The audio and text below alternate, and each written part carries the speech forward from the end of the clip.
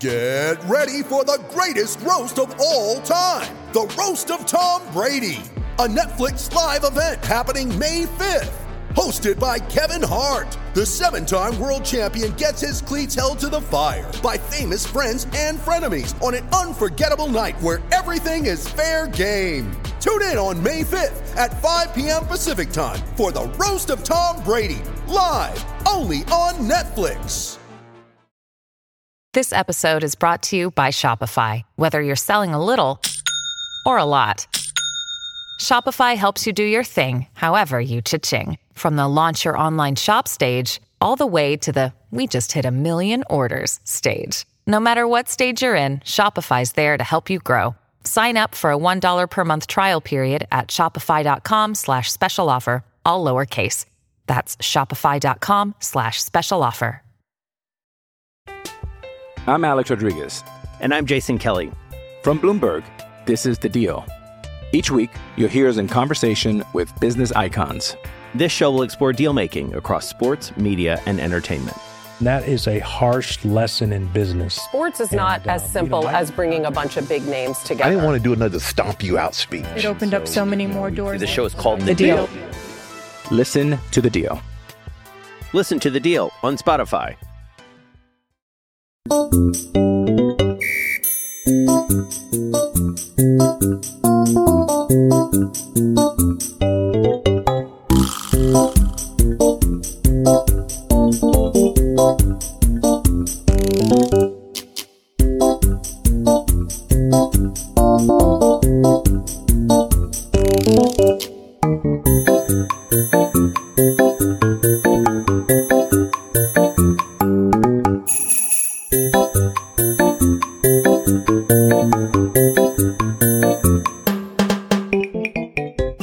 Bum, bum, bum.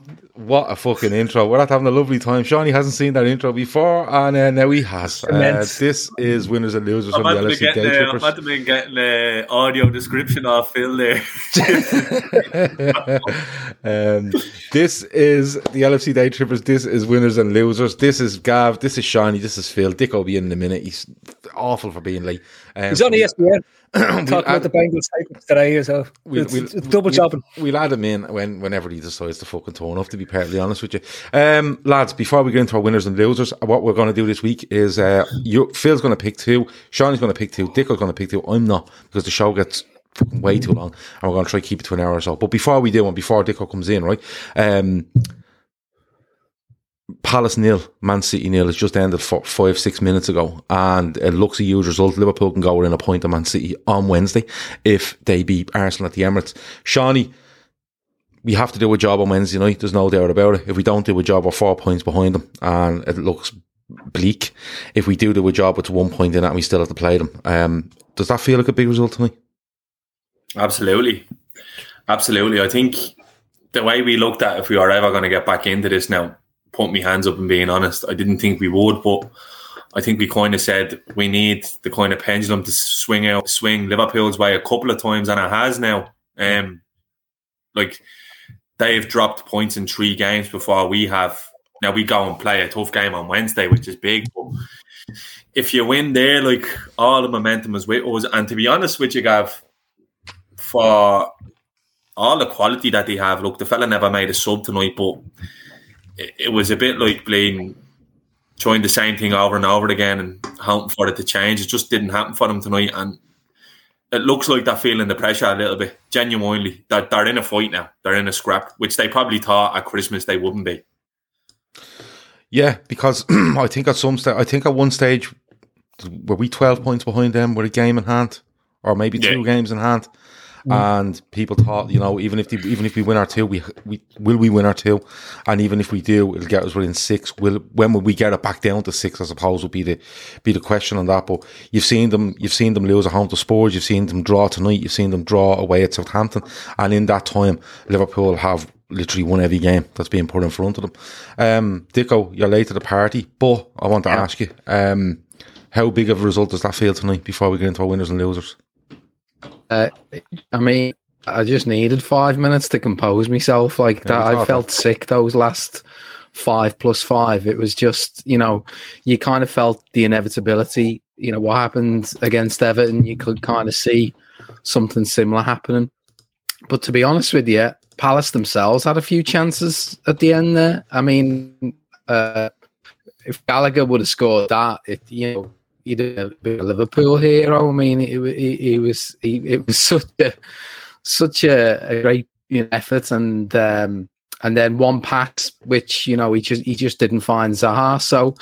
So look, I know like City will be City, and they'll do what they always do, and they'll kind of almost sort of bore us into sort of submission. But like it's massive. I mean, look, it means, let's be realistic. Like there's probably going to be more drop points in this run-in. Maybe from City, maybe from ourselves. Like irrelevant of what anyone might think, it also allows us to have maybe one more draw, now in that run-in as well, and we've got to beat City. That goes without saying for me. We've got to beat City, but do we? What that does tonight? Yeah, I do think so. Yeah, I think we do. Obviously, unless they drop more points, but no, I do. I think we need to beat City. Okay. The way that's going, it could be a nail in the coffin job now. You don't know, you see, because it could be. It could be where if Liverpool win on Wednesday, we've only 3 more league games before we play them. Let's face it, right? They're shy away to Everton. Now I know it's about, but they genuinely have looked like this now for a few games. They didn't. I thought they would have made more changes against Lisbon. It was the same crap, and like. Palace, I expected more of Palace on the break tonight. I think if they had a little bit more quality, they would have beaten them. Because if they had went behind there, they wouldn't have scored. I reckon they could have played that game till tomorrow and they wouldn't have scored. Well, you could look at it and say to yourself, we win on Wednesday and match them going into the Etihad. You could take a draw and go, right, we'll take it. We go 1 point behind you with 6 to go and see how it goes. Phil, I expect you to put like an absolute pin in this bubble right now. So the floor is yours. No, look, I think it's the biggest pressure we faced all season. We play twice now before they play again, which means we could be top of the league before they play again. This is the first chance we're going to have all season to apply pressure that we haven't been able to apply up until now. The chase is easy. When you're so far behind and you're not expected to catch them no matter what, right? The aim was to be, well, if we can just stay within 3 points or 4 points coming into that game against them and get to a point where we're only a point behind. Now we're talking about being in front, taking the lead and being able to go to the Etihad or whatever it's called and be in front of them, because I think we play ahead of them every time as we go up to the Etihad, right? So it means that going into that game, we know... Two league games before City. We have Arsenal and Watford. Sorry, we're the 7th last game of the season, yeah. If you're talking about applying pressure, this is a real opportunity to do something that we haven't been able to do all season. And what City did very well in the couple of times that they've chased us down for the league is that when they got these opportunities, they didn't make any mistakes and they put the pressure on. They put relentless pressure on. We have to sort of approach this the way City did in 13-14 and the way they did it in 18-19, because that relentless pressure meant that we couldn't afford to slip. They can't afford to slip again. They literally can't afford to slip again, right? They've had their, if you want to call it, their dodgy spell, and they must now almost go on a run that we've been on for the last 10, 12 weeks in the league in terms of just win. They have to be going into the Etihad for you ahead. Yeah. I think to me that's because the only thing I will say is they seem to, and it comes back to, and I know me and Shawnee disagree on the Pep team, but I think Pep is a better manager when he's chasing as opposed to dominating. I think when he's in this real battle of two teams, this becomes closer to a Champions League mentality approach that he has to go up, because he has respect for the team. When he goes out and plays all these other teams, he has very little respect. He believes that his team is so far above them, they'll keep the ball and they'll knock it around and eventually they'll score 5 or 6 goals, right? This worries him because he doesn't have control, right? He doesn't have full control as to what goes on here. He has a Liverpool team that's matching them, right? So even if we go out and draw with Arsenal, let's say, and this result means nothing in terms of us getting us closer, we're still within 3 points of them, right? And going into the next game, we win at the weekend before they play.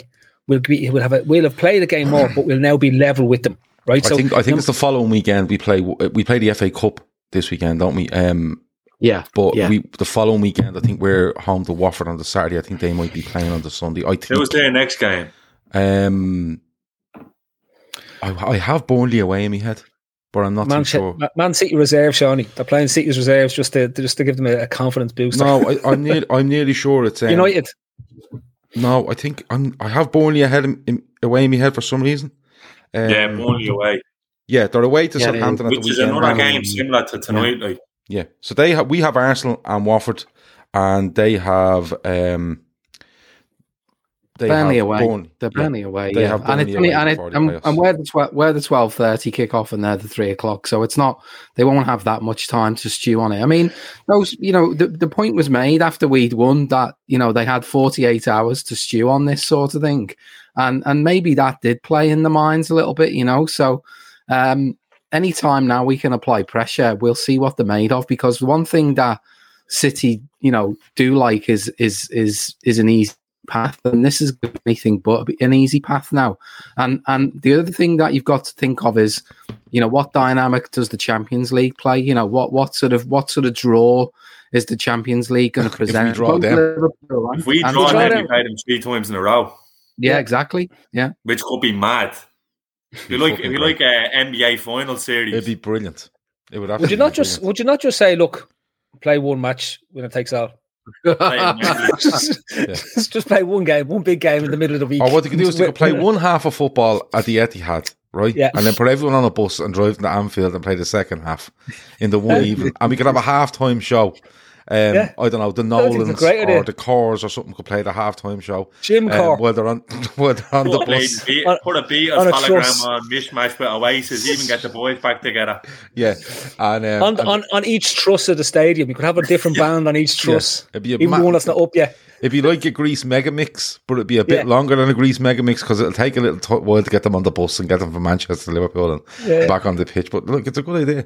But look, for me, I think it's a huge result. I think you can't play this down because this is what you're waiting on. We've been waiting on this I suppose we're waiting on Southampton, we're waiting on the sports thing to happen, but this was the one where you really went, this gets it down to 1. And this gets you, look, if they win tonight and we win Wednesday, you're going to the Etihad going, we can go level, possibly ahead on goal difference. But this gives you a real chance to win against Arsenal, win against Watford, and go into the Etihad going, we're still a point behind you, but if we win this game, it's not goal difference, it's 2 points with 6 games left, and all you want, if we go into that 2 points ahead with 6 games left, I'm telling you now, Anfield will be an uproar again, and it'll just be cauldron stuff, and that's what I love.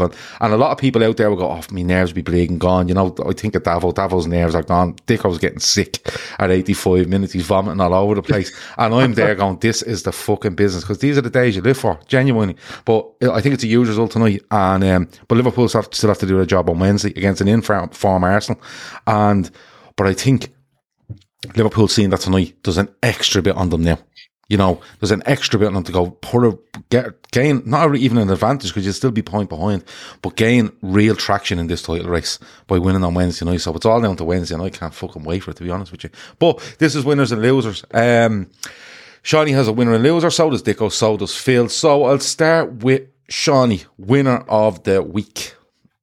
Who did I go with? Barcelona, Shawnee. There's so much has happened in the last 8 hours since I texted. It's so lucky that I taken out with this.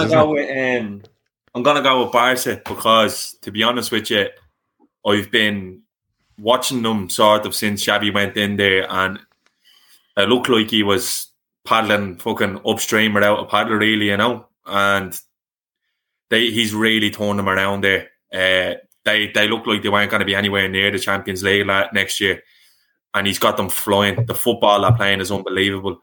He's brought Traoré in and actually made him look like a footballer. And he's gotten goals out of Aubameyang again. And he's building around this young spine from the academy again, which we done shows about in the past, but he seems to be really striking it off. It all seemed a bit Rodgers from Xavi at the start when he came in saying you can't be on your phones, you can't do this and you can't do that. But he seems to really have everyone on board. And another thing that the board will be delighted with, he has Ousmane Dembele absolutely flying, like the way he was at Dortmund. So Barca are definitely my winners of the week because it seems like all the talk of this week about clubs losing their big players. Messi went on there and it looked like it was going to be perpetual darkness for Barcelona, but they seem to be turning the corner a lot quicker than I expected. And Xavi does really seem to have the chops to go on and be a quality coach.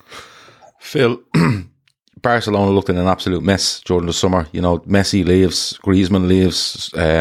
This is off the back of Suarez leaving the year before. And you know, Koeman was an unmitigated disaster. And you bring in Xavi, and like Shawnee said, how much of it is down to the mental side of it? Because he's literally the day before deadline day and telling Ousmane Dembele, fuck off if you want to. I'm not arsed if you go. I don't care. And he's basically saying that about any player that wants to leave Barcelona. It's absolutely no problem on your bike. And now he has Dembele playing, and he's given loads of faith in young players who are brilliant. Let's be honest about it. Pedri, Gavi, all these sort of players are brilliant. But he's good technically as a player, Xavi. He knows football. But how much of it is the mental game at Barcelona where he went, look, we're a bit restricted, but he's kind of got them moving, and he's kind of got them really quickly into his way of playing and his way of thinking? I think, look, you know, haven't paid much attention to Spanish football in the last 2 or 3 years, mainly because it become very much a procession as to which the two clubs are going. Atletico sort of put a bit of interest into it, and I thought with this was great, that because I actually hate Barcelona, so I was hoping that this was the downfall of Barcelona and they drift off. But to Shawnee's point, what he's done to bring them back and make them relevant, despite having signed an absolute dross, is like, it's impressive. To be that well coached, to get something out of Traore, to get something out of Aubameyang, is actually it's impressive coaching. You can't not say it. It's the same as the way Zidane. I always felt Zidane was an underrated coach when he went into Real Madrid and did what he did. Very similar. You know, he does. You don't. He's maximising the abilities of the players that he has in front of him. The one, as Sean mentioned, Rodgers there, I think it's interesting because for me, Rodgers never maximises the players' abilities. Rodgers gets the points out of the players that are their base level, if you know what I mean, right? The best coaches maximise points out of those players. And if you look, that's what Klopp does. Klopp maximises the amount of points he can get out of players. And this, to me, is fairly impressive. And if he goes on and they're in the Europa, aren't they? The knockout stage Europa. I think did he beat Napoli in the... There's every opportunity that he can get them to a European final. And look, I've long said it in the various versions of this podcast we've done, right, is that if you win a European trophy, it doesn't matter if it's the Europa or if you get to the final and you win that, that's a European trophy, and it's always worth celebrating. And if he's turned the ship around at Barcelona and they're able to manage to keep their heads afloat in terms of the economics wise, the job he's done is better than all the managers have done since, you're going way back, probably Luis Enrique, when they last got to a Champions League final in terms of what was there. So to me, it's really, really impressive. And I think, it's a credit to him. And Johnny Pickham's winners of the week is great, but I'm going to pick you up on that, Gav. You tell me you have to be a Premier League winner of the week, and I'm pissed off with that. So it's I just said winner of the week from the weekend's football. All right, Grant. Well, at least I picked my special sport for later. Yeah, you have your special sport, so wind your fucking neck in. We're letting you away with that. Dicko, Barca. You're a man of all teams and leagues and stuff like that when your internet is working. What do you make of him? Because I'm surprised how quickly he's got them going. I'm surprised how, I think they're fourth in the league at the moment, and they look like they'll actually get Champions League quite comfortably. After looking earlier on in the season, like, these could be cut adrift and anything could happen. But they've really improved, haven't they? Yeah, I was just looking at the table there. I think they're actually third, and they are in a fight for Champions League. They're still in a fight for Champions League places. It's not a foregone conclusion, but obviously, you can't. I mean, I've got a little bit of a soft spot for Barcelona. I went and visited that stadium when I was a kid, and I was just like in a trance, and so I've always had a bit of a soft spot. And to be honest with you, I like to see Barcelona and the historical top sides in the Champions League. Your Milans. It's a shame when they drop out, sort of thing. So I'd be more than happy to see them back in the Champions League next season. I mean, he's getting a tune out of Aubameyang. He's come in off the back of throwing his toys out the pram and all the drama that went on at Arsenal, and he seems to be getting something out of him. I was amazed either. I had absolutely no idea that they brought Dani Alves back. I had to do a double take. Paid a quid for him or something, I think, was it? Wasn't it? Yes, really? Yeah, genuinely. Yeah. And he's playing for like $8.50 an hour or something. He's on. No messing, like genuinely, no messing. He I think they spent a quid on him. You just get him a pay slip out a little. They just told out saying, "Give us that young one's pay slip there." They're handwriting his pay slips on like one of those docket books you'll buy in Eason's, and he's just that's no problem. But listen, he's fucking having a great time. Yeah, he looks like he's having an absolute whale of a time. Obviously, they brought Joe's favourite player, Traore, over from Wolves. Seem to be getting some output from him as well. I discussed that transfer because I love nothing more than when Wolves played, regardless of what time of day it was. And Joe would just put a message in the group going, "Oh my God, he's ripping them apart here." And he wouldn't mention the fella's name, but he was always going on about Traore. And Traore had like 8 goals and 4 assists in about 3 years. But Joe just kept telling people he was ripping teams apart week on week. And now we don't get that. Because Joe only has NTL. He doesn't get to the Liga. To be fair, Wolves are one of the teams that City have got left to play. So, he could have actually done something against City, but unfortunately he won't be there. But, look, Barca, as I say, they're an institution. I mean, Xavi is obviously... It was an absolute car crash that he kind of came into, and he's obviously limited. They're completely limited, which in some ways is great for us. Although in terms of poaching players and whatnot. Although I was thinking tonight, wouldn't it be great if they could, prize away fucking Kevin De Bruyne from Man City, because that fella's just absolutely ridiculous, to be honest with you. He's a big red though. No, what's that? He's a big red. Yeah, like Koeman was. Yeah. Well, the Christmas tree proved it, Dico. Yeah. So, fair play. I mean, I don't watch that much La Liga, but I'll definitely be paying attention to the next few weeks to see if they do secure that Champions League spot. The thing for me is they're brilliant to watch. Like Phil said, there was an element of La Liga coming a bit of a 2-horse race with the two, but it was like you had the Mourinho Pep era where the football was great, but Real Madrid and Atletico have been real. They're kind of a bit like City. They're not great to watch, but the football has actually been unbelievable that Barcelona have been playing in the last few weeks, and that will buy Xavi more time than anything else, really, because that's all they really want to see, to be honest. Yeah, if you play good football, they're on board. They're absolutely on board. Carla Dullivan says, "Can we start a GoFundMe for Dicko's internet?" Dicko sent us an invoice for to attach all amenities from the house to the shed. It was an extortionate fucking amount of money. So we're going to have to sit down with him and try. He's a bit like Mo Salah here. I'm just waiting for his wife to send something out on Twitter. Laughy faces after I say this. Get me agent involved. Dicko reckons he'll get the deal done, but for the sort of money he's looking for, like, there's no way he's only running an internet line out there. He's definitely for a bar or a golf simulator. There's something definitely going on. Phil is fucked off for the moment, so we won't go to him. Dicko, I'll come to you then. Loser of the week. Loser. Well, I singled out one player because I paid particular attention yesterday when he came on the pitch, but it kind of typifies what Everton are all about, and it was Dele Alli. Absolutely like a competition winner he was yesterday when he came on.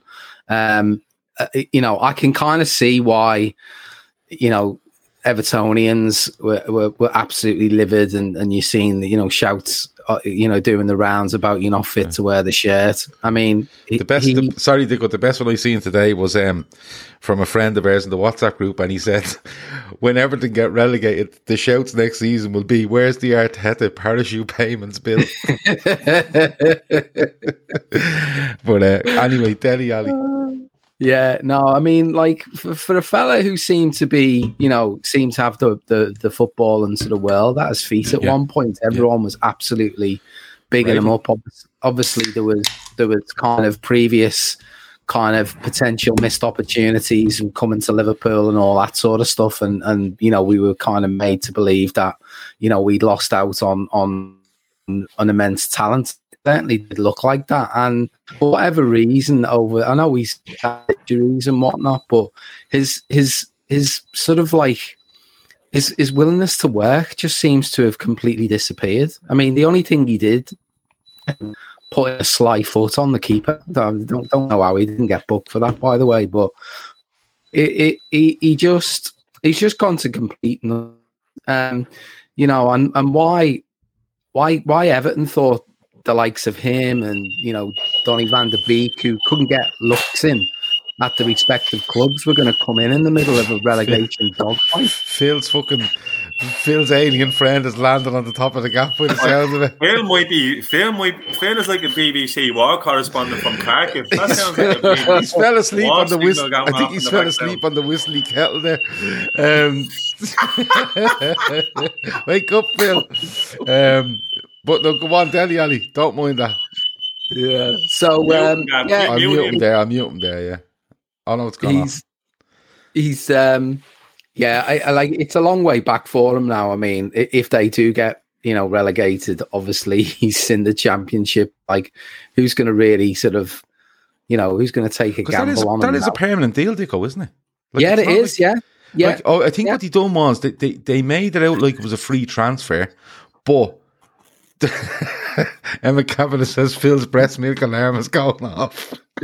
What a fucking show. But they made it out to be a free transfer, but if he plays so many games, it's 10 million, and Spurs must be looking at this going, like, we don't give a fuck if they're in the Championship. And he will have to play games from in the Championship because they can't pay him off. He's on a 2.5 year deal. I think 2.5 years. There's actually no telling how bad it could get for them if they go down. Honestly, that they're actually like they're strung up to bits with the financial situation at the club. Like, I remember I was listening to there's this Blue Boys Network podcast. I remember listening to it at the start of the season because you always kind of try to get a feel for what Everton think they could do. And they actually said that they'd be in big financial trouble if they didn't get European football of some sort this year. That was talking Europa League or Europa Conference. And the guys on that Blue Boys Network are actually sound. So there's no telling what going down with Dilgav, to be honest with you. Because I'd say the problem there is, but and Dicko nails it there, Dele Alli kind of epitomises what's gone wrong with everything, because they've been happy for so long to pick up the scraps from the so-called bigger teams and bring them in. Like, you look at Fabian Delph, and then they sold Sigurdsson, or they get Sigurdsson from Tottenham for mental money. Swansea. After he thinks the gaff out there, and they have no real. They've no real sellable assets. Richarlison is a decent player, and the rumor on all of them players, the majority of them players, be like, I don't give a fuck if you go down. I'll be out here next year anyway, because they'll have to sell me, and that's where the lack of fight starts. I reckon. Well, Tiernan McVeigh, and I think it's Tiernan, I said this last night, I'm going to say Tiernan. He says apparently none of the players have relegation clauses, so they'll be fucked. And some stuff on social media today said that Calvert-Lewin deal to Arsenal has been agreed since January, and now they're starting to blame him on it. But on Dele Alli, because that's who you brought up, Dicko, and I'll let Phil have a word on thing. Phil, we thought you were at the falling asleep on a whistly kettle there. No. It's all good. And then somebody's... the house is getting bombed and shelled, so he said. There was loads. Someone asked, were you asking for help in Morse codes? But on Dele Alli, I know where you're coming from, Dicko. Why? I don't think they expected to be in this position, Dicko. I think what they expected was, we'll bring in Dele Alli, and who did they bring in on top of that? Donny van der Beek. Now, Van der Beek was for me was a good sign. They needed some creativity in midfield, right? Because I think they brought them in thinking we can be a little bit more attacking, and we can move away up the table and target even a late run at Europa, something like that. Because you know what can happen with 15, 16, 17 games left in the season, and I think that's what they had left when Lampard takes over. But it's gone the other way. And I'm sorry, but Donny van der Beek isn't used to a relegation fucking dogfight, and he's been over United side for more or less 2 years. Dele Alli in no way is used to that sort of stuff, okay? And they just... you're talking about that kick on the keeper. He's offside. He doesn't even have the positional awareness to stay onside. His touch is appalling. It runs out and the keeper gets it, and then he just falls over the keeper and takes about a minute to get up off the ground. In a game where they're losing, he takes forever to get up off the ground. And I think if they were going in the right direction, they'd look like good signings. But now they look like awful signings because now you have to dig in. And I don't know how many of them players can dig in. I really, really don't. Because you've a young left back, Ukrainian left back that's taken a while to settle in. You've got centre backs there that I don't think are good enough. You've midfield there, like Alan is used to playing at a top level of football. Is he used to digging in? I'm not too sure. Anthony Gordon is young. Calvert-Lewin, where is he? When you go through this, Richarlison has no help to you because he's petulant. And he's liable any week to get himself sent off and really kind of get annoyed at any minute, and he's no use to you. And I think Dele Alli is a good show as loser of the week because he's turned up Everton at the wrong time. And he might have felt it was a good time for him, but he's turned up the wrong time. And the way things have gone, he's probably the last player you would look to put on the pitch for Everton at the moment. Phil, Dele Alli, like we were saying there, that Liverpool were looking at him a couple of years ago, watered his feet, really good at Spurs, and then it just fell off a cliff, injuries and just lack of form. He just hasn't got it back, Phil. Oh, look, he needed a top-level manager to reignite his career. Even when there was that talk about him going to PSG with Pochettino, who I don't believe is a top-level manager, but knew how to get the best out of him. He needed that top manager. Instead, he goes to a fella who is, let's be honest about it, isn't a good manager. He's just another fella on the English gravy train, and he's basically he'll get jobs for the next 10 years. On the basis that he did really well with Derby and didn't do too bad with Chelsea in terms of that he didn't get them relegated. Now, getting Everton relegated might be a blot on it, but like Borough or somebody else will give him a job on the basis that he's Frank Lampard, and that's what it is. It's like, you look at it and you just go, I know Benitez wasn't their cup of tea, but at least he always had it. But Benitez always has a plan for his teams to play, even if it's an out of place and time plan at this stage. They'd still be in a much better position had they kept them, given they'd gone full in. Like what's the most bizarre thing about this is they went full in. I'm Alex Rodriguez, and I'm Jason Kelly from Bloomberg. This is The Deal. Each week, you'll hear us in conversation with business icons. This show will explore deal-making across sports, media, and entertainment. That is a harsh lesson in business. Sports is not as simple as bringing a bunch of big names together. I didn't want to do another stomp you out speech. It opened up so many more doors. The show is called The Deal. Listen to The Deal. Listen to The Deal on Spotify. For Benitez, in terms of they let him take control of transfers, got rid of your man who was above him, and said, "Yeah, that's fine," and then sacked him 3 weeks later. Like none of it, mate. Like it's wonderful. It's wonderful. Like I wouldn't have them as the loser of the week. I'd have them as winners of the week. But I cannot believe. Yeah, it's the winners of the week when you're looking from the outside field. But it's actually the definition of reacting to a fan base. And it's actually you don't react to the fan base. If that's a Liverpool have a very patient fan base, I would say, right? Even when you look back to Houllier going at Liverpool, right? That rumbled on, and then eventually Liverpool fans kind of had enough of Houllier, and he went in the summer of 2004, right? But that was coming. That was coming from probably the season, the start of that season. But it kind of gathered pace, and then he left. But with Everton, they literally go from this guy is the Messiah to this guy needs to get out of the fucking club, and it could literally happen within 20 minutes of a football game. And what happens then is they all stand outside and they all shout, "Where's the money, Bill?" as Bill Kenwright tries to leave the ground. And then Bill Kenwright rings someone else and goes, "Listen, these are really upset. Tell you what we do, sack the fucking manager." And that's where they're at. And I actually asked in jest earlier in our WhatsApp group, what's the odds he loses on Thursday and gets sacked? And I actually mean it now. Because I think there might be a chance where they'll turn around and go, we need to bring someone in here that can just light this place up for 8 games and get us over. I genuinely Duncan Ferguson. No, it wouldn't surprise me if someone's going through a file of facts somewhere looking for Sam Allardyce's number. But Gav, can just on it, right? On it, like the players have gone there before and salvaged their careers and gone back. Like you think of Lukaku going there, right? And he then gets a bigger move away and makes loads of money, right? And other players have gone. But since your man Moshiri, or whatever his name is, has come in, that hasn't happened. That gravy train has stopped. Everton aren't selling players to the big teams anymore. They're selling teams that are in around them, but they're spending more money than most of the top 6 teams. Like, they're spending more money. They spent more money than us in the same time period. They're spending a ridiculous amount of money on the same players they were spending not so much money on beforehand. But they're not even moneyballing the field. They're not spending 40 million on a fella where you say he's 22 and we get 3 years out of him and we get 60, 70 million out of him in 3 years when he's after getting us into Europa League. They're not doing that. But like, it's great, and I'll tell you why it's great, right? Peter Smith is mad, right? And he was saying he hopes they don't go down because of jobs in the city and stuff like this, right? Yeah, Peter Smith has been a complete hypocrite on this situation, so I think it'd be best leaving him there. Go down. I hope they go down because I think for their own sake, like, for a start, their fan base is awful. They live on this high horse. I think they're the best. No, I think they're awful. I think they're great. I think they're the best for when you're looking out, but they have no sense of where they are, who they are, or what they are.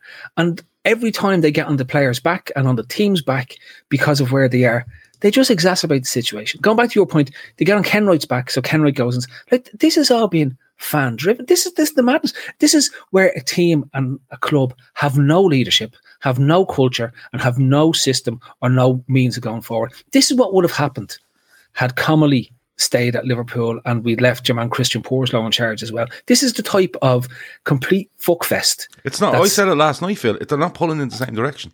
It feels like two factions of the club pulling against each other, and Everton, the football team, are in the middle, getting compressed by both these sides. By the way, Peter Smith has a view on Everton and has a view of Chelsea that I don't agree with, and if he wants to come on here and have the discussion, I'm sure I can get him on and have a chat around it, but we'll need loads of cans because fucking Peter Smith is mental.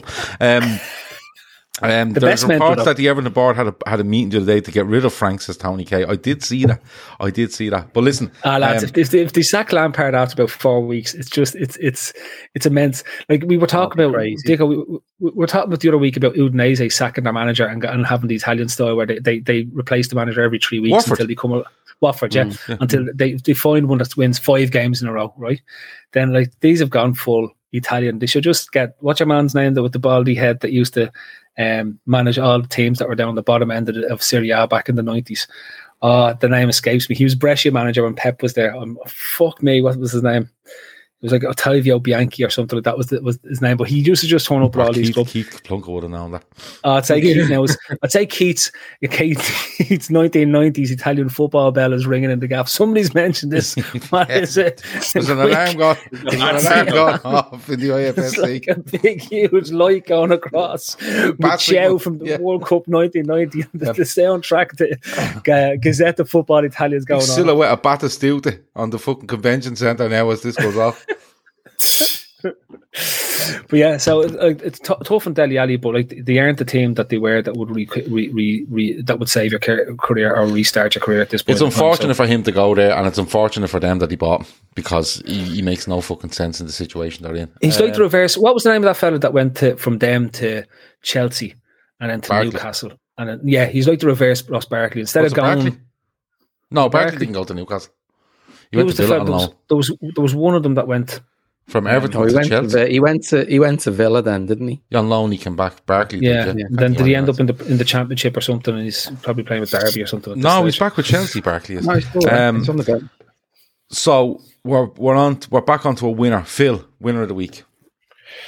What did I pick? Oh yeah, the top 4. Right. This is, and I was mentioning it before we came on, and this was before obviously the result tonight. But for me, the current top 4.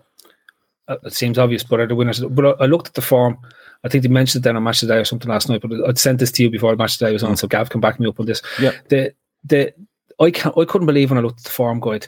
We had 20 games over the last 5 games. The top 4 were 20 games. There was 19 wins and 1 loss. That's incredible.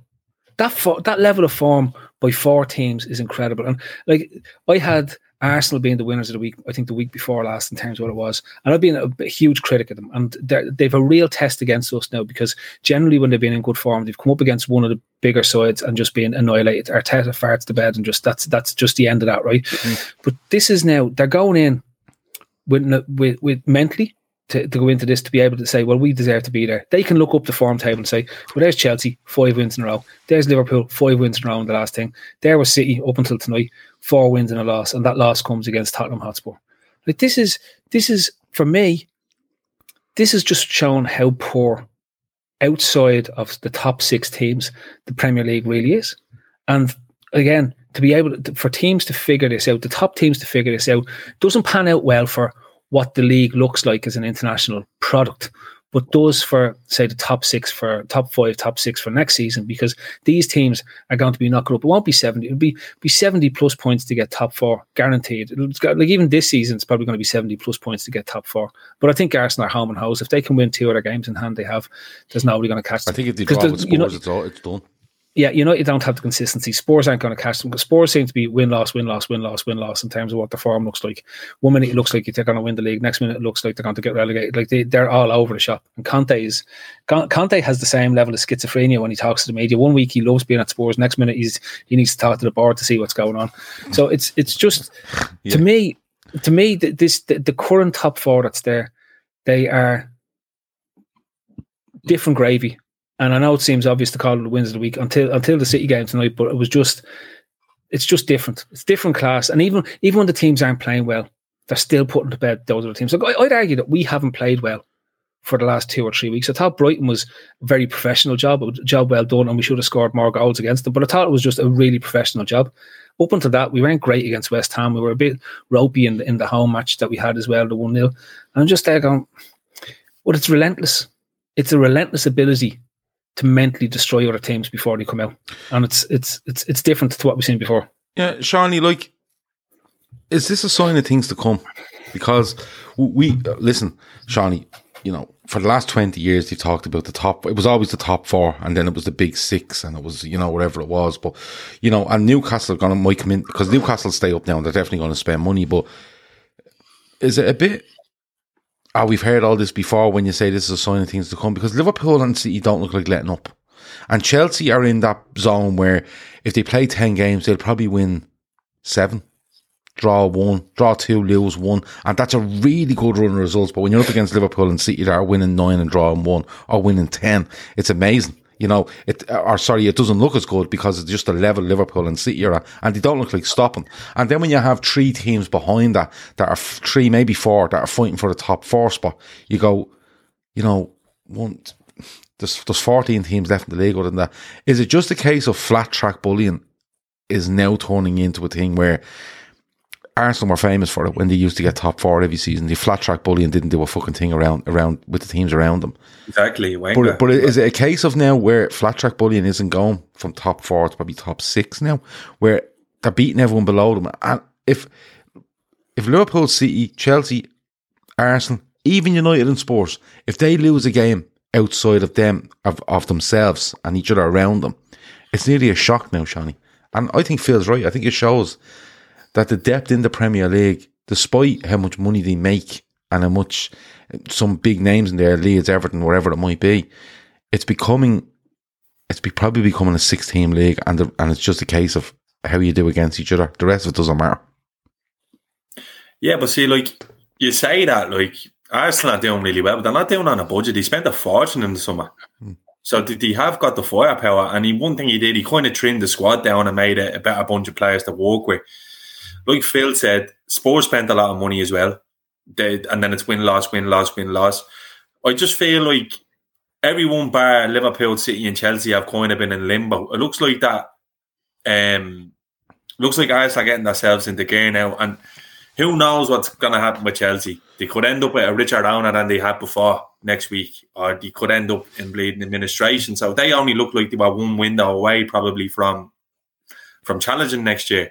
That's probably what it looked like they were going to do, probably buy another goal scorer and another centre-half and another midfielder, and they'd be there next year, there or thereabouts now. But I always felt the same kind of way throughout this season. I only ever felt like there's only 2 90-point teams in this league still, and it's Liverpool and City. And I think the rest then you can kind of scrap for what goes on underneath.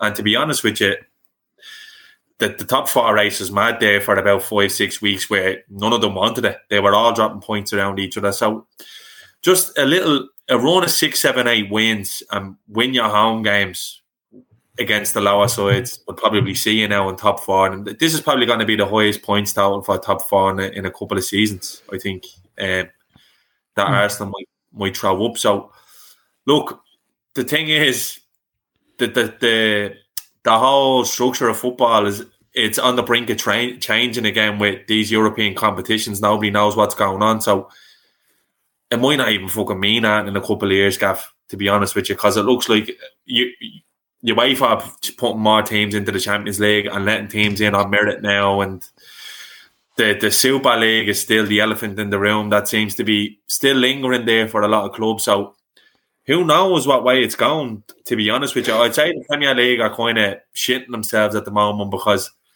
the product that they've worked so hard to build up, the jeopardy involved could be seriously just ripped apart in the next couple. And it's not just this Super League talk.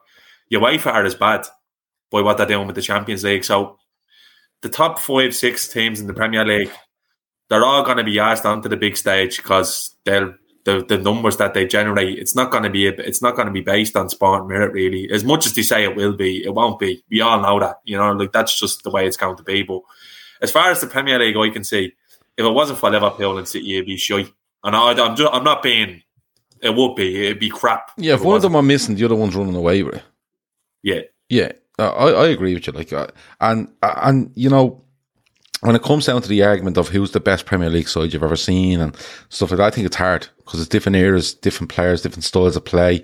It's even different technology we use for decisions. It all is part of the mix. I think genuinely the relentlessness of Liverpool and City is probably only rivaled by maybe Arsenal and United in the early 2000s, where they really went at each other.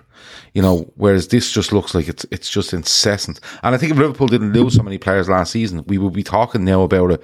We would literally talking 18, 19, 19, 20, 20, 21, 21, 22, where 2 teams over 4 seasons have absolutely gone at each other's throat. And they've taken a ridiculous amount of points, and there's probably only a point or 2 in it, or a win or 2 in it, because the way they both play is just ridiculous.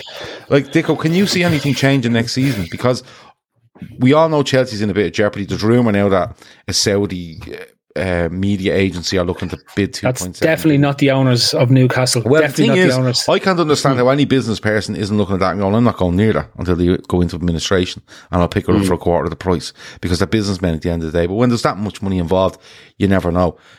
We don't know what's going to happen with Chelsea. Right, they're in serious issues at the minute. But Dicko, can you see it changing? Because I can't see Liverpool or City giving up that place. If Chelsea get fixed up in the next month, they won't give up that place. They probably get stronger. And again, you're probably looking at 2 or 3 challenging for the top 4. And the rest then, what can you do? Like Phil says, the form of the top 4 in the last while has been absolutely ridiculous. And you can only see it continue until the end of the season, Dicko. Yeah, I mean, football is cyclical, and we're in the midst of a cycle now where it is City and Liverpool, and you can see that going on for another 2, 3, 4, 5 years. I mean, I'm a lot more confident, even with the business that's going on with Mo. I've still got a lot of faith in how we're handling our transfer business at the moment. Bringing in players who are clearly, vetted from top to bottom. Luis Diaz being the latest. We've seen Jota come in. We've seen Jota come in previously, hit the ground running. Kanate, a solid addition. To the defence. So I've got increasing faith that will stick. Cycle that we're in the middle of at the moment. Then from a City point of view, they're not going anywhere. So let's just face it, we're up against that mountain every single year. As you say, Chelsea's a little bit more uncertain. Maybe they do come through this and they do stick in there. I guess Arsenal, they go for the record. Yeah, I think they probably do. I mean, as funny and as kind of, as you like to see, a team and a fan base like that squirm and suffer a little bit. I think ultimately they come out the other end and they're still, a perennial top 4. The same Chelsea they are, just under a different owner. Pretty much nothing really changes from it's a like when point of view. super crazy prices just became crazy prices. It was the same, but they just took a little word off it. Yeah, after their Queensworth. It was the same thing.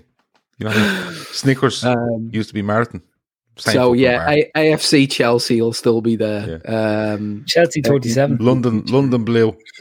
Mick Wallace, and Shawty said Mick Wallace running the show in a pink jersey. I guess the great unknown is how much Arsenal can build on, you know, the foundation and the momentum that they've got going at the moment. Obviously, they've got a lot of good young players, and it's been said, you know, I've heard it said plenty of times that they almost need Champions League to make sure that certain players, you know, aren't tempted to go elsewhere and find Champions League football for another club. So, and then you've got obviously the circus that is Man United. I can't see that ending anytime soon. You know, they're an absolute mess. And long may it continue. And then you've got, you know, the likes of Spurs and West Ham who might threaten, you know, breaking into top four every now and again. West Ham won't, whatever it scores. They'll be on the fringes of it. They'll be on the fringes of it. They've got a decent 11, 12 players. And the thing about them is that United still have to play Arsenal, and Arsenal still have to play Chelsea and Liverpool, and Spurs have to play Arsenal. No, I'm not saying they will, but they could find themselves with 5 or 6 to go where they're actually still in the hunt, and you never know what will happen because they were the same last year, weren't they? West Ham. No, they weren't saying that. No, they weren't that high up West Ham. Because they're in the hunt. Don't you know those graphics? No, they got into the Europa League. They hung around 7th, 8th. But they were like, it looked like it was at a stage where we were trying to bypass them, I think, in the table when they were kind of. This is about 12 games out. It's mad, like Leicester are mid-table this year, and they just missed it the last 2 years. So that'd show you how poor it had been. But can I just bring it back to the original point? Because one thing we've made clear is that the standards that Liverpool and City have set for the last 2 or 3 years have never been paralleled before for two teams. You might get the odd team who was doing a 96, 97 point season and running away with the league, which is fine, right? But the fact that Liverpool pick up 97, then 99. No, but what I'm saying to you is normally you might have one team that does it, right? Yeah, but there's two of them. You don't have two teams doing it. Yeah. And when you have two teams doing it, they inevitably pull the standards of those who aspire to be them up, right? You're looking at a Chelsea team who won't challenge to win the league this year, but are probably going to break 80 points. Normally, if you're breaking 80 points, you're finishing second in the league. We're talking about potentially that Arsenal team in 4th place, where they are at the moment on 58 or something like that, 58 points they have at the moment. They're arguably going to end with another 20 points, which brings them to 78, nearly 80 points. No, they haven't got that high. They aren't that high. They're on 50 points at the minute, I think. Are you sure? Yeah, because they're about 16 ahead of us for the game, and they're about 51. 51, yeah. 51 with 2 games in hand, isn't it? 1 on us. Yeah. In terms of but I go back. Those standards are being brought up. Are just being brought up, and it's because you have two teams that are pulling away so much. To stay relevant to top 4, you can't afford to be at 45 points with 15 games to go or 12 games to go. You have to be in the 50 bracket now. 2 points to give you 2 points a game. Yeah, but it's just above the 2 points. Before 1.7, 1.8 points would have had you in the contention for 4th. Yeah, you always looked at 76 at the start of the season, didn't you? Yeah. 76 was the number, and then it dropped for a couple of years. 70 to 72 used to get you over the hump for that 4th place, and now we're talking something above. You're aiming at 78 as opposed to 74. But it's like the title race now, Phil, where 2 points a game gets you Champions League. You have to be doing 2.5 points a game to win a league in this, because 2.5 points a game is literally 94-ish points, something around there. Well, 38, 76 plus 19 is 95 points. So you have to actually do 95 points to win a league now at this stage. And that's what you're up against. And as much as Liverpool could drop off, City could drop off, they could. But it's a big jump from 76 to 95. It's a fucking monstrous jump. It's 7 games. It's 7 games when you look at it. Yeah. It's absolutely incredible. We're back to Shawnee, aren't we? Shawnee, you have loser of the week. We've 3 minutes before we hit the hour, and we've done half the show. So we're fucking flying. It's great. Well, what we do is when we get onto the second round of stuff, we usually fly through it fairly quick. And Phil has his bonus sport of the week as well that he tells you about. That's probably from about hit its peak about 6 years ago. And Phil just found the video of it. This was classic. It took me 2 hours of my life. But Shawnee, you're losing. Best thing I've ever watched. Yeah, I'm going to bring him up without mentioning his client, because the loser of the week for me is Mo Salah's dickhead of an agent, and I can already see Phil bubbling up there. Oh, he's great, he's doing his job. He's not really. Like, he's after making the fucking. He's made a bollocks of this situation, and the reason why I say that is, and I get it, agents they're not supposed to be like. They're not supposed to be loyal. That's the nature of that business. But I remember years ago when Salah was flying. Sorry, Shawnee, Pep has blamed the grass on the result tonight. Go on, keep going. Yeah, that's fair play to him. He should start smoking and might chill him out. See that tree behind you? Throw a few of them in the envelope and send it on to him. Years ago when Goal and all of these Spanish medias were trying to drum up interest in Mo from Madrid, he was coming out and saying it was rubbish, and Liverpool fans alike thought he was great because look at this fella shooting down all this nonsense. Like, Mo was going to be here forever. This is great. And for me, that was a red flag straight away, because I was thinking, as soon as this fella wants out or it gets difficult, he's going to be a pain in the bollocks. And he's proven to be. I've no issue with Mo looking for X amount of money, and I really don't. But the pettiness of laughy faces on Twitter and buddying up with the likes of Fabrizio Romano, it's so amateurish, and it's really not something I could imagine Julian Ward or Klopp really entertaining in this. To be honest with you, I think he's made his bed now. He's the main reason why I think he's gone, because I can't see Salah being strong enough to fuck him off the way De Bruyne did his agent and went in and negotiated his own contract, because De Bruyne was like, well, what's going on here? Why haven't you signed the deal yet? And then it turned out that his agent was making all these sort of demands, so he fucked him off and then just did it himself. So it's going to come down to that with Mo. I think it's been a PR disaster for him on his side. I think he probably thought he was going to create a little pile-on within the fan base on Twitter by doing that the other day, and it seemed to have the complete opposite effect on him. It's backfired massively. Yeah, and I'm waiting for Phil and Dicko. Red Steve has bought a Meatloaf album on Wish by the looks of it, called 1 Out of 2 Ain't Bad. Dicko, Mo Salah's agent. It's my opinion that, and this isn't because Mo Salah's agent has done what he's done this week, but it's my opinion that if you have an agent, the agent's meant to act in your best interests, get what you can out of a deal, and do it in a way where it's most beneficial to your client in the least resistance or the least drama or whatever it might be. He hasn't done that this week, Dicko. Regardless of what you think of Mo Salah, because and I'll put it to you, Dicko, because I haven't spoken to you about it. My opinion is that we don't know enough on this situation to make, because I've seen loads of Liverpool fans being pro Salah, pro the club, pro FSG, whatever way you want to fall on that side. I don't think we've enough information on the whole situation to make a judgment on it. But he hasn't helped his client there this week. Seriously, Dicko, he hasn't helped his client. I get what you're saying. In from a PR point of view, he hasn't helped his clients, but from a negotiation point of view, it's 2022. Twitter is obviously part of the arsenal of tactics that are used these days, and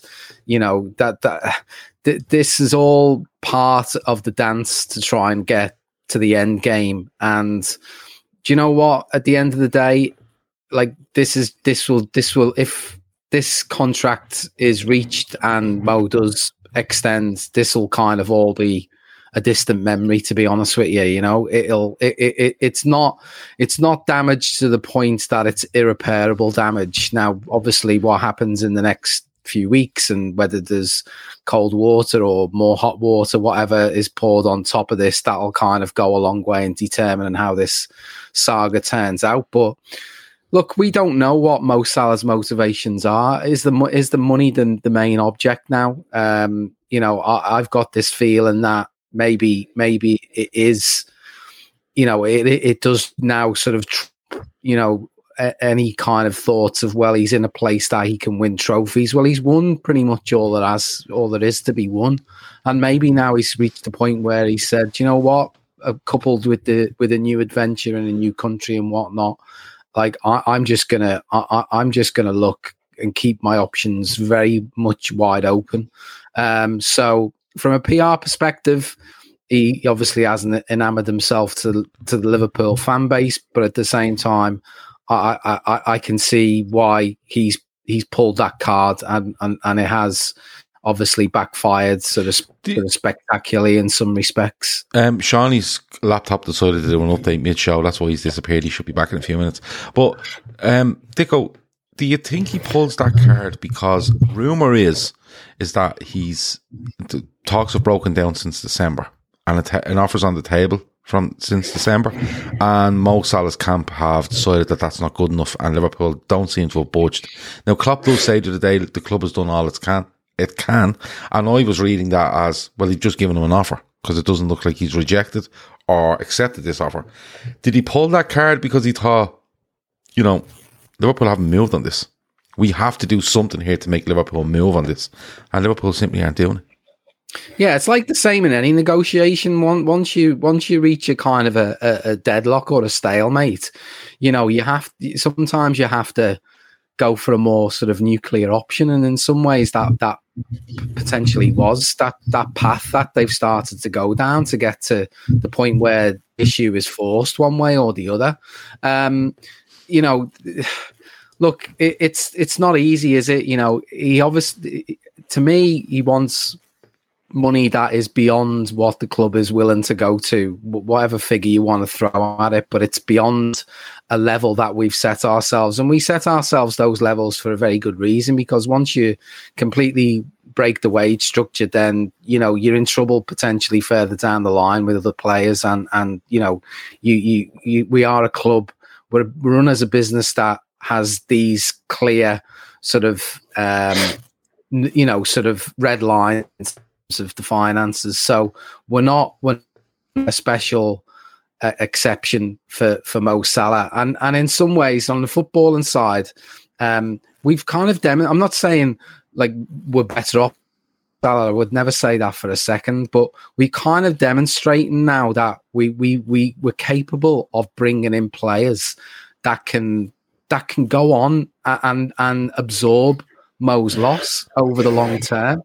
So look, it's going to be what'll be interesting. It occurred to me today, it'd be very interesting if Mo Salah, it doesn't really seem to be much talk of the fact that he went off injured on the weekend. Not in training today, or I don't think we've really seen, be a doubt for any Premier League game in recent history. But it would be kind of, a funny situation if, for whatever reason, he had to leave the field after 10 minutes and we absolutely spanked Arsenal with what we had, on the pitch and off the bench, sort of thing. You'd that'd ask some questions, wouldn't it? But it's still got a long way to run this, and unfortunately, it is divide our fans in some way, shape, or form. You can have both parts of the camp coming out.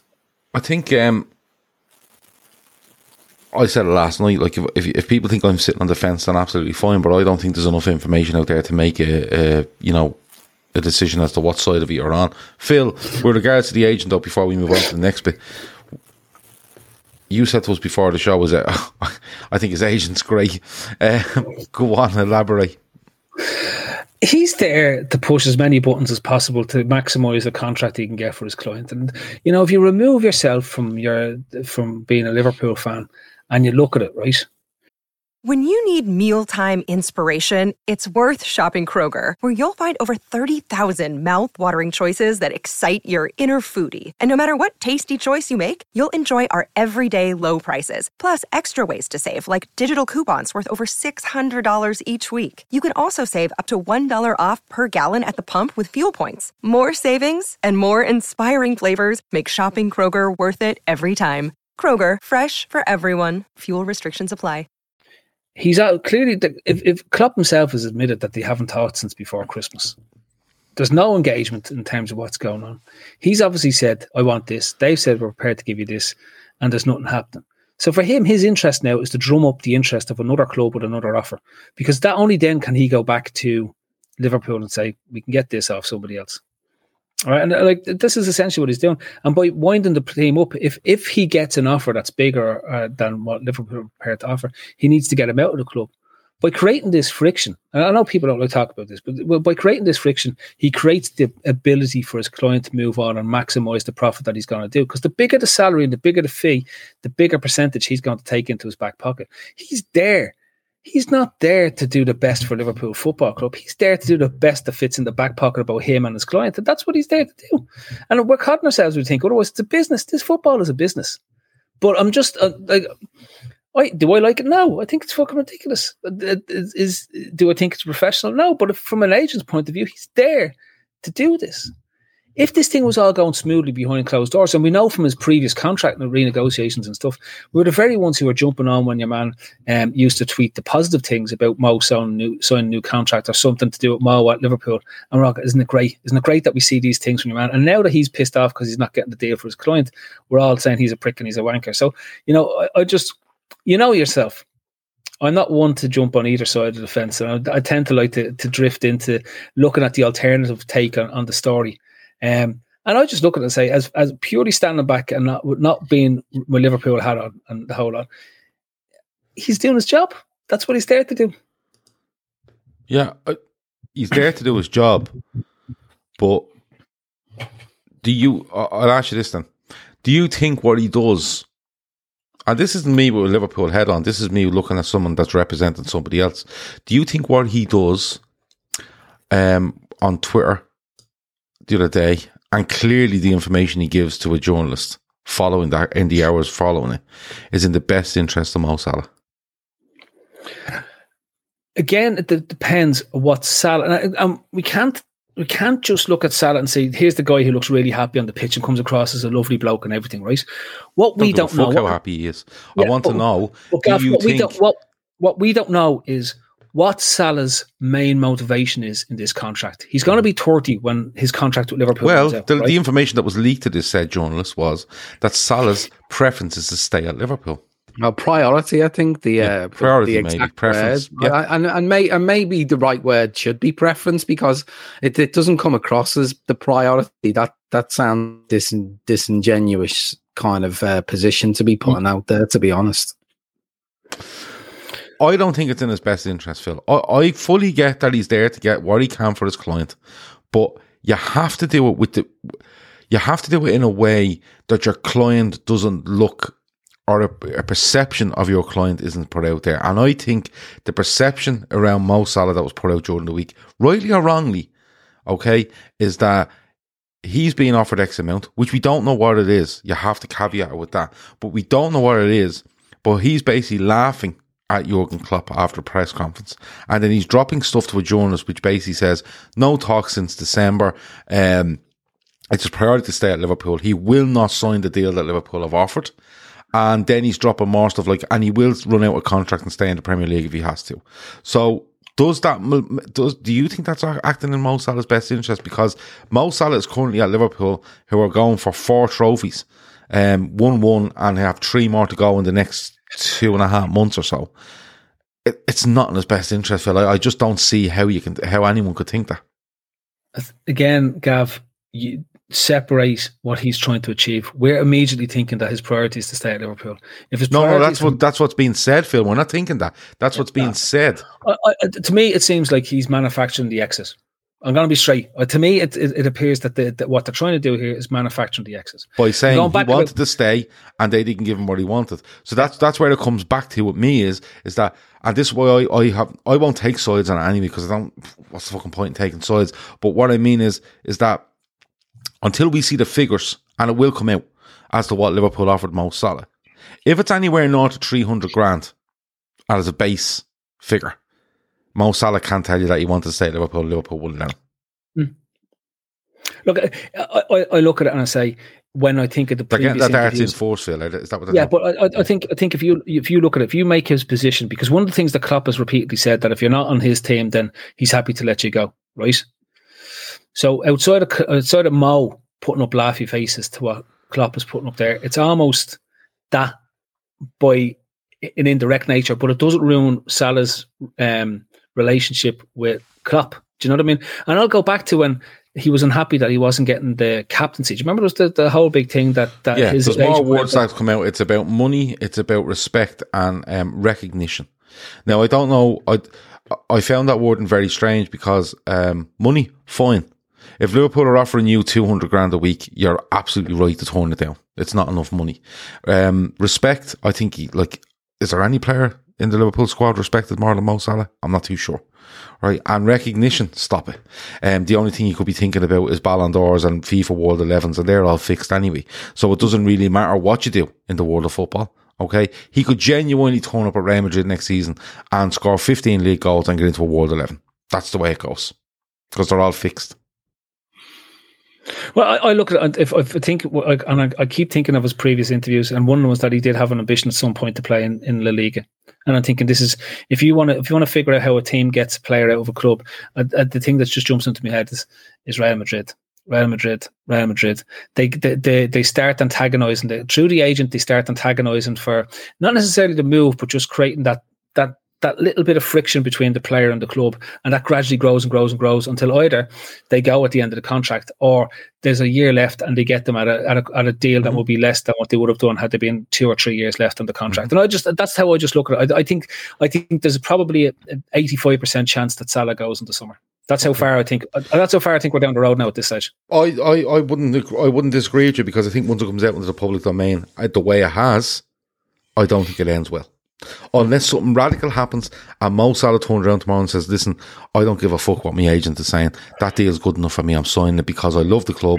I love the fans. I'm settled here. My wife, my kids, wherever it might be. And I'm not taking a chance on clubs that, for the vast majority, are either a circus or in transition when you look across Europe as regards to who will pay him. And but I don't think it ends well. I really don't.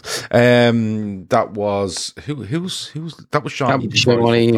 Right. So he did the Lega. Dicko, we get to Dicko and then Phil, and then we'll finish with Phil's bonus sport.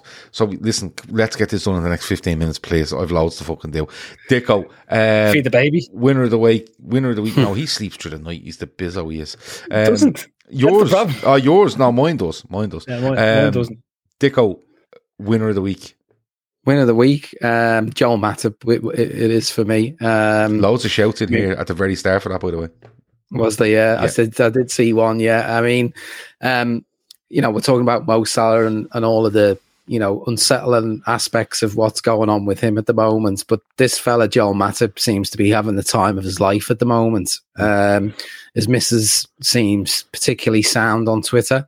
He has a very Did you give her a folly? Yeah. Go on. There's that, hilarious sort of no context Joel Matip account on Twitter as well. He's turning into a bit of a culty legends player for us. I mean, someone who looked completely kind of gone from a reliability standpoint, from someone who would be around the team as a regular fixture, to one who, he's just the natural partner for he adds a goal the other week against Leeds, which BT commentators seem to have a memory block on, because they keep saying that he hasn't scored this season when he goes up for corners. he arguably could and should have had the winner in a League Cup final. Unbelievable goal that was chalked off for virtually none. And like he wins player of the month for February, which I mean I'd have loved to have been a fly on the wall when he got that news. Like the face that he probably pulled, like he was probably completely and utterly puzzled. What was it a joke? Like what's going on here? Because to be fair to him, he's never had that level of recognition that he's finally getting, and I think someone mentioned it on the Fatback 4 last night. He's an absolute shoo-in to be our player of the year, you know, irrespective of what's going on elsewhere with Luis Diaz coming in and making an instant impact and whatever Mo does and whatever. I think you look at him and Mo as the two absolute front runners of player of the year. Yeah, I mean, I think from a sentimental point of view, just based on the comeback that he's made, picking himself up off the floor, essentially, and actually not just that, but rising to the competition around him. Yeah. You know, Konate's come in, he's put immediate pressure on him. You know, Gomez is available. He's just not getting a look in. So, like to hold your form, and you know that he plays a sublime pass for the goal on Saturday. He's a constant threat from corners. You know, we look at Van Dijk and defenses are obviously fixated by Van Dijk, but Matip looks dangerous every time we have a corner now. So his all-round game is just gone to another level. We always knew that we had a quality player. But staying fit is huge. Yeah, staying fit. I mean, he was. He was immense. You know, when we played that losing Champions League final against Madrid. You know, he's just been at that level, but we've been robbed, you know, of certain seasons because of his injury. So for me, he's just, and I don't know whether it'll stick, but I seen a song doing the rounds yesterday on Twitter, and I thought that was amazing as well. So hopefully the cop picks up on that, and he rightly gets, you know, the fan recognition that he obviously deserves. Yeah, look, I'm going to leave my thoughts on Matt because I think I've spoken about him a couple of times this season. But Phil, you know, we've spoken about is his reliability there? Does he get enough league games? But Dicko's bang on. Like, he's been available. I think it was sickness last weekend, wasn't it? He wasn't available against. Was it West Ham? He wasn't available against sickness. But other than that, Phil, like, he's been available for the vast majority of the season, and I think he's been our best centre back this season. I wouldn't necessarily disagree with you, and I've been a huge fan of Matip since he's been at the club, and I have, and I'll go back in it. My biggest problem with Matip was his availability. It goes back to the best ability is availability, right? And unfortunately, he had significant injuries over the last 3-4 years. Okay, at the club, but I think what's really important or really obvious was that he was always Van Dijk's first choice partner with Klopp. Since Klopp has come in and since Van Dijk has been signed. And if Klopp says that he's the first choice to partner Van Dijk, then it tells you about everything that you need to know about his quality. I've never had any doubts about him. As I said to you, his key issue, and this is why I wondered where we're going to keep him or potentially see maximize the whatever money we'll get from, particularly after signing Konate, was purely because the chap could never stay fit. But yeah, I'm a big fan, massive fan of Matip, love him. And it's great that he's doing well. So long may his form continue and his fitness continue to the end of the season. But it's also great to know that we have Konate, who's more than capable of stepping in for either Van Dijk or Matip, and he's the future of that defence. He's the future beyond. Yeah, it's crazy. I mean, it's crazy to think this time last season we were trying to navigate a Champions League run, you know, a Champions League spot with Nat Phillips and Reece Williams and anyone else we could plug in at centre back because, you know, Van Dijk, Matip, Gomez, they weren't around. And the fact that we've got all four of them pretty much available, you know, the whole way through this season is one of the big reasons why, you know, our points total has grown massively, you know, compared to last season. and Matip's been a huge part of that. Absolutely. Shockley declares, says, post-match Bernardo Silva has said they have to beat Arsenal and come to the Etihad. He's had a dose of the Keegans. Well, listen, Bernardo Silva, we'll let us worry about Arsenal and coming to the Etihad to play you little fucking rat. Fucking stand there with a cup of coffee when you're giving the bleeding. We've a lot of a guard of honour to a league. No, well, this big matches left to play, Gav. We've got Arsenal, City, United, and Spurs, and people can say what they like. They're going to be 4 big, tough games in terms of what it is, and we're all up for it. Yeah. But don't be minding Bernardo Silva. He's a brilliant footballer, but I lost all respect from the day that he walked out with his jacket open and his cup of coffee in his hand, giving a guard of honour to the league champions.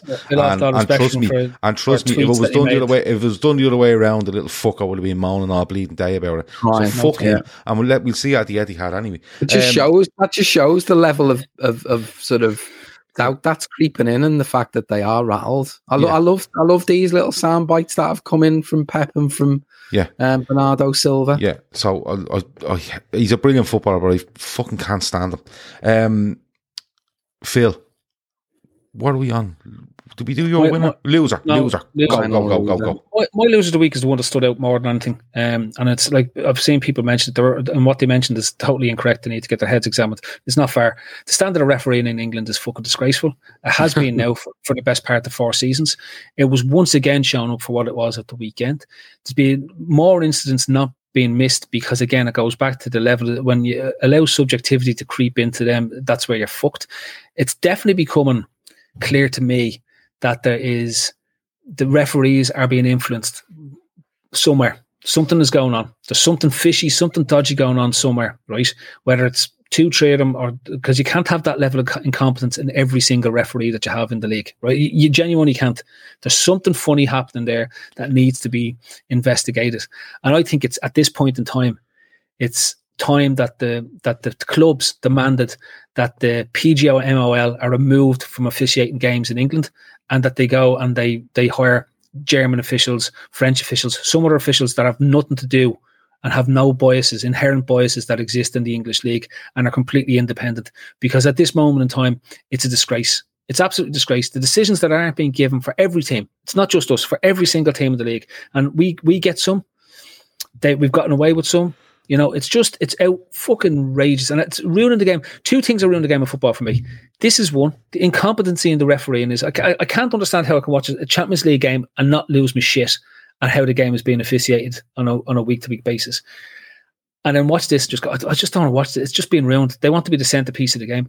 And secondly, the whole, there's a whole other separate issue that's for another day. But this thing in my head, I just look at it and it just makes you fucking depressed. Just depressed, and it just turns you off in the bigger game.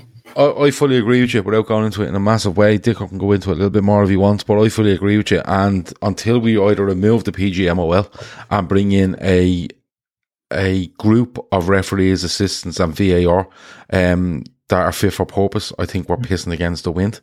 And if not, if you can't do that, you must remove that one step of responsibility that they seem to have, where they can cloud stuff, make it a grey area, and push responsibility from one to the other, and we don't know at the end of the day who's actually making decisions, and that's what's going on.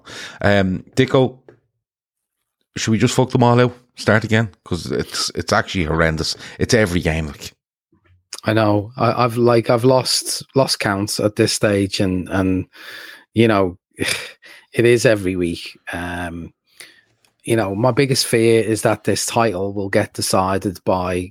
I mean, it's already had an impact, but with the Everton decision the other week. But my biggest fear is that this title gets decided by an outrageous decision. An outrageous penalty awarded or not awarded. We should have been feet up. After we go 1-0 up and they go down to 10 men at the weekend, but obviously it didn't happen, and there was always the fear there until we got the second goal that decision could have cost us some points. I completely lost faith in VAR. Never know. There was a point. I know there was a few contentious ones, but you always felt there was a certain level of. you could kind of predict what was gonna come, but now you just left like it feels completely random. It's like they're in that booth spinning a wheel, you know, with a yes no. Do we tell the ref to have a look at this? You know, it's just completely it completely lost the plot at this point with it all, and I don't know. I even tonight I just kept thinking some stupid decision. You know, Martin Atkinson, another appalling referee. You know, I don't know how many times City players got it was a certain yellow card, and he just lets them walk away and get on with it. You know, it's bizarre sometimes, but no, I mean, as long I'll learn to live with it as long as it doesn't affect, you know, this title running. That's all I can say at this point with it. Yeah, and listen, the chances are it could be decided by something like that. Absolutely, and there'll be a little apology done on a Monday in the Sky Sports studio where Dermot Gallagher's hanging around not making any sense most weeks. People are asking about Shawnee. His laptop's had a fucking meltdown, he said. So he won't be back on. Right, I think that's all the winners and losers. Phil, what's your fucking bonus sport? Come on, throw it out there. We've 3 minutes left. The AKC fastest dog in America, right? This thing is real, right? Well, 2 hours. Is it just Crufts? It's now. Crufts is shit. Crufts is shit. Crufts is now. It's not even what they do. Think about it, right? They do a 100-yard track because they don't do. There's no metric in America. It's still 100 yards, right? And they handicap dogs. So there's no like jockeys on them or anything like this. They basically any dog can race against another dog. It's a time trial. It's a 100-yard sprint for the dog, and they get a running start. So you can get them going up, and then they let them go, and away they go. Right. So boom, they go. But now the handicap sits. So they measure the speed of the dog in miles per hour from 0 to 100, right? And then they multiply it by its handicap. Now, if you're a small dog, you don't have a handicap, right? You multiply by 1. If you are a dog between 12 inches and 18 inches in height, you get multiplied by 1.5. And then if you're above 18 inches, you're a big dog. So that means that you get again, the handicap is applied to it. And then they can figure out who's the fastest dog in America. And 2 hours to shout at them. They shout at them at various different points, and they chase like this piece of string down. So definitely the American Kennels Club. The final was on. It was on last night, and it was on in the ESPN. ESPN showing this. Yeah, this was on ESPN News. I was watching, and it was on in the Disney Studios in Orlando, and it was a huge event, right? And the dog that won it was this little fella. That obviously the multiplier effect had it, and he was deemed to be the fastest dog in America. It's like Yeki or something is his name, and it was like his little head was going. What a tune, Yeki! What a tune, by the way. That's what they were all playing at the end of it, Gav. Yeki was on to celebrate the dog. Anyone that doesn't want to watch the AKC fastest dog in the world, just type Yeki, and you get into Spotify, and you'll be absolutely banging for most of the night. And next year, Snoop Dogg is playing live in it, so we're going to be watching it for the halftime. There'll be a halftime show on next year, yeah. All right, okay. But they're using the dogs that are in the video. Yeah. A hologram of Lassie. Yeah, there was mentioned in the chat there about the best chocolate bar. For anyone that said Star Bar, brilliant. Yeah. I'm all on board for Star Bar. Big Star Bar fan. Just a bit of an old hack, right? You can make a lovely Star Bar pancake, but what you need to do is you get your pancake and then you stick a layer of crunchy peanut butter and then a layer of Nutella, and then roll it up and bite into it, and it is the most delectable thing ever. I can't eat peanut butter because I went to school with a kid in primary school that used to come in, and the fucking thing was that thick with peanut butter, and it actually turned me off. Them and pepperami bars used to eat gone off pepperami. Is that what they're called? In the middle of the peanut butter? No, we just eat them separate. That was his fucking dessert. They were gone off. They were gone off months. They were gone off months. Whatever they were, it was, you know, like I used to bring like something to eat, and you'd have like something nice after. His was something nice, was a pepperami bar. But pepperami doesn't go off. Honestly, in 15 years' time after the nuclear holocaust that's coming in the next. Well, you're seeing loads of bars coming back. You've seen loads of bars coming back. Like I've seen an orange twirl the other day.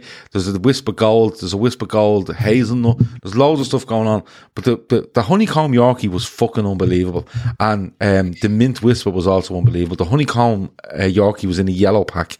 It was fucking outstanding. So if we're going to get can we get a campaign? I'm going to get a campaign started.